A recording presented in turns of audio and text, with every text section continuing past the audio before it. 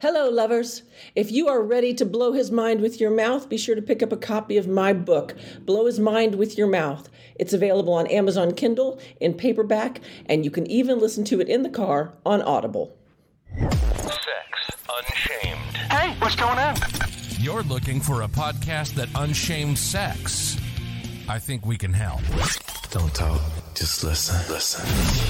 The most stimulating podcast on the internet. Now zip up and put your headphones on. You're listening to Sex Unshamed. Here's your host, Sean Lee. Hello, lovers. It's Sean Lee, and I'm so happy to be with you again today. I want to talk about something I have never talked about. But to get there, I want to just kind of give us a foundation and a bouncing off spot. If you follow me on Facebook, you probably know I love animals. I love wild animals. I feed them by hand. One of the animals that I feed by hand are raccoons. Now, there are some people who are like, I hate raccoons, they get in my trash, and they do this and that. And I'm like, okay, I don't feel that way. I feed raccoons and other wild animals because I feel like if I can give them a place that makes sense to me, then we have a nicer relationship. So when I had my place in Florida, I had this raccoon. I named her Bandit, and she used to come visit me. Now, if you go to Facebook and you put in my name and Bandit, you're going to see two videos. One of them is where she introduced me to her babies, which I thought was really sweet because we hadn't known each other very long. And another one is where I fed her out of my hand. And the reason I share this with you is because Bandit never got in my trash. She never tore anything up at my house. She never got into anything she wasn't supposed to get into. I had a very specific place for her to eat, and she went to it. And so there was a cabinet, and I know they like to be, a little active and with their little fingers. And so I would put it in the cabinet, and I would slam it twice so she knew that food was in there. And she would come and she would open the cabinet and take out the food. And I will tell you, our relationship was perfect. Because I didn't try to change who she was. Like, she's a raccoon. I back up to this beautiful canal. There's no way she's not going to come foraging for food because that's what they do. The reason I share this with you is because I want you to imagine for a second that everything in the world and every person in the world is going to do what their instinct and their nature calls them to do. I spent some time this weekend with some family, and I talked to a woman who has a Down syndrome daughter. Now, her daughter is 30 years old. Or maybe she's 35, I can't remember, but she's over her 30. In any case, the conversation turned, and the woman was telling a story about how her daughter had actually made some suggestive comments to a man where she worked. Now, luckily for this girl, she didn't get into any trouble, and she wasn't dangerous or anything like that because it was one of the owner's sons or somebody they knew. In any case, the point was, the mom was notified immediately, and then the mom kind of reacted the way I think most fearful parents would react, especially if you have a special needs child, because you don't want your child to be victimized. You don't want anything bad to happen to your kid, no matter who you are. And so mom reacted along with, I think, maybe her son and a daughter or whatever. But the point is I got to really thinking about Down syndrome people or people with special needs. As they evolve and age, sexually, they're going to want to be active as well. And I know it's really scary. So I'm just trying to go back to the Bandit story for a minute because this is where I'm going. They're going to want to play with their bodies. They're going to want to play with other bodies. They're going to want to explore the same way we want to explore. And it really kind of made me think, how would I handle that as a parent? Now, if you listen to my other show I did several months ago about kinky kids. What do you do if your kids are kinky? If you haven't listened to that show, the woman, her son was sniffing her panties, or her nylons. Her son was sniffing her nylons, and she gave him the space to do that.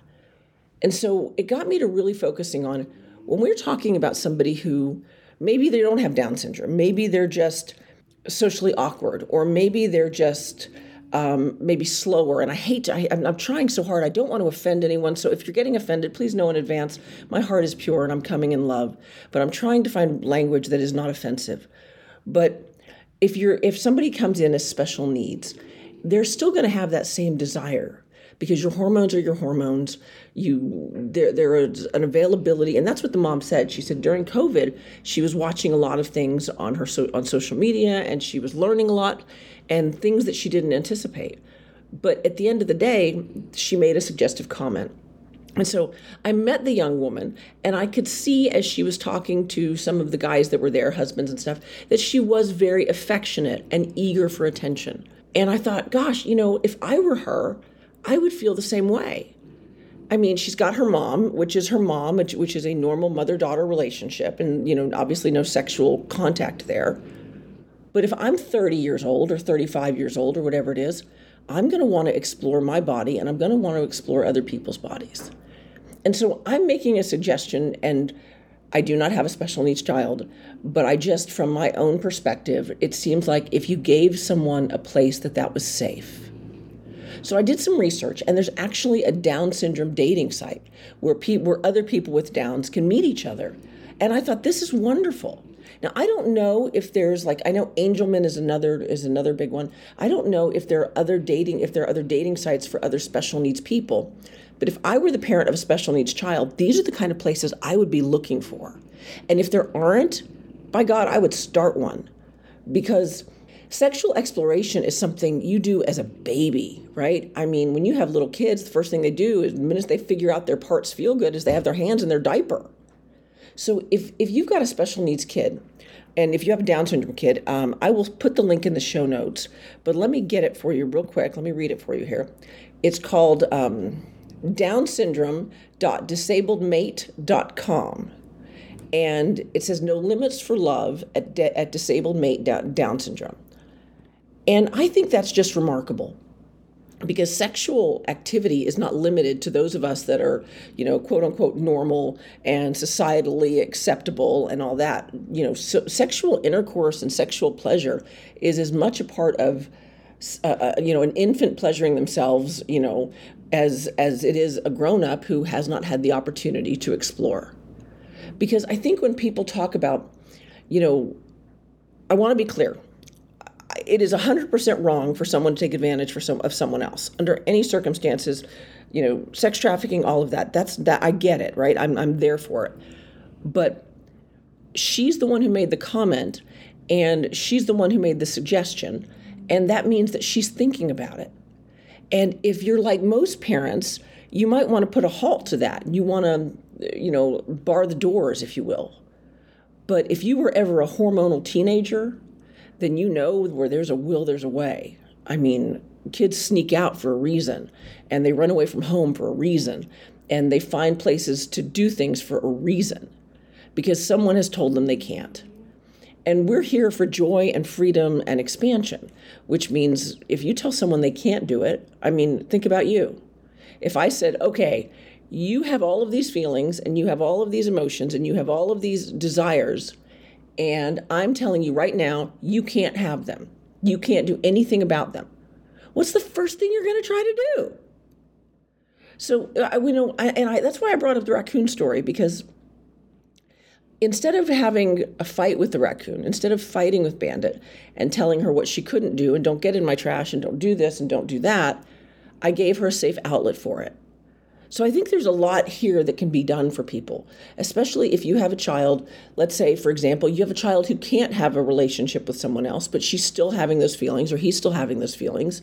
I'm all for those AI.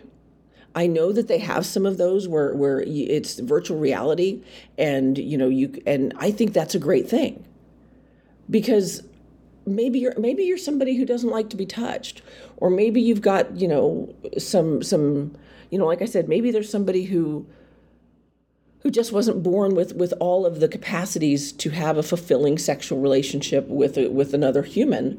There are options. And I'm just offering this as a little piece of, advice here is, if you've got a kid who is having some of this, and I say kid, but they're an adult, I have a grown child, and if they were having these challenges, these are the things I would want done for me. So these are the things I would want to do for them. I would want to make sure that there's a safe place for them.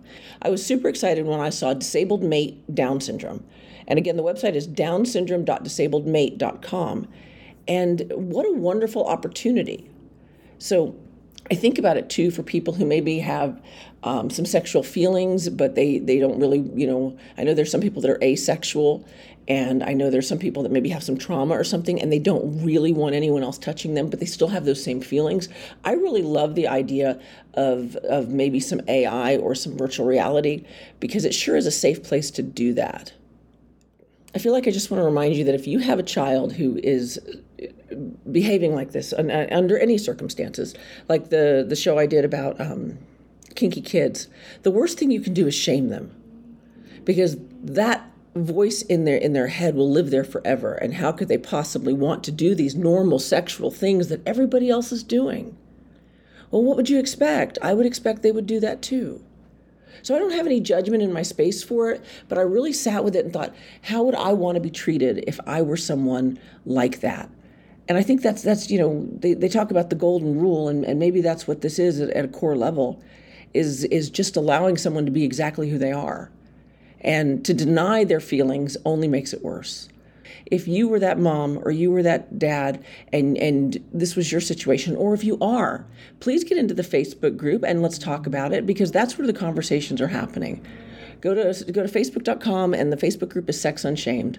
But that's what this is about, right? Unshaming the sex. People who have special needs, it doesn't mean they don't have sexual desire.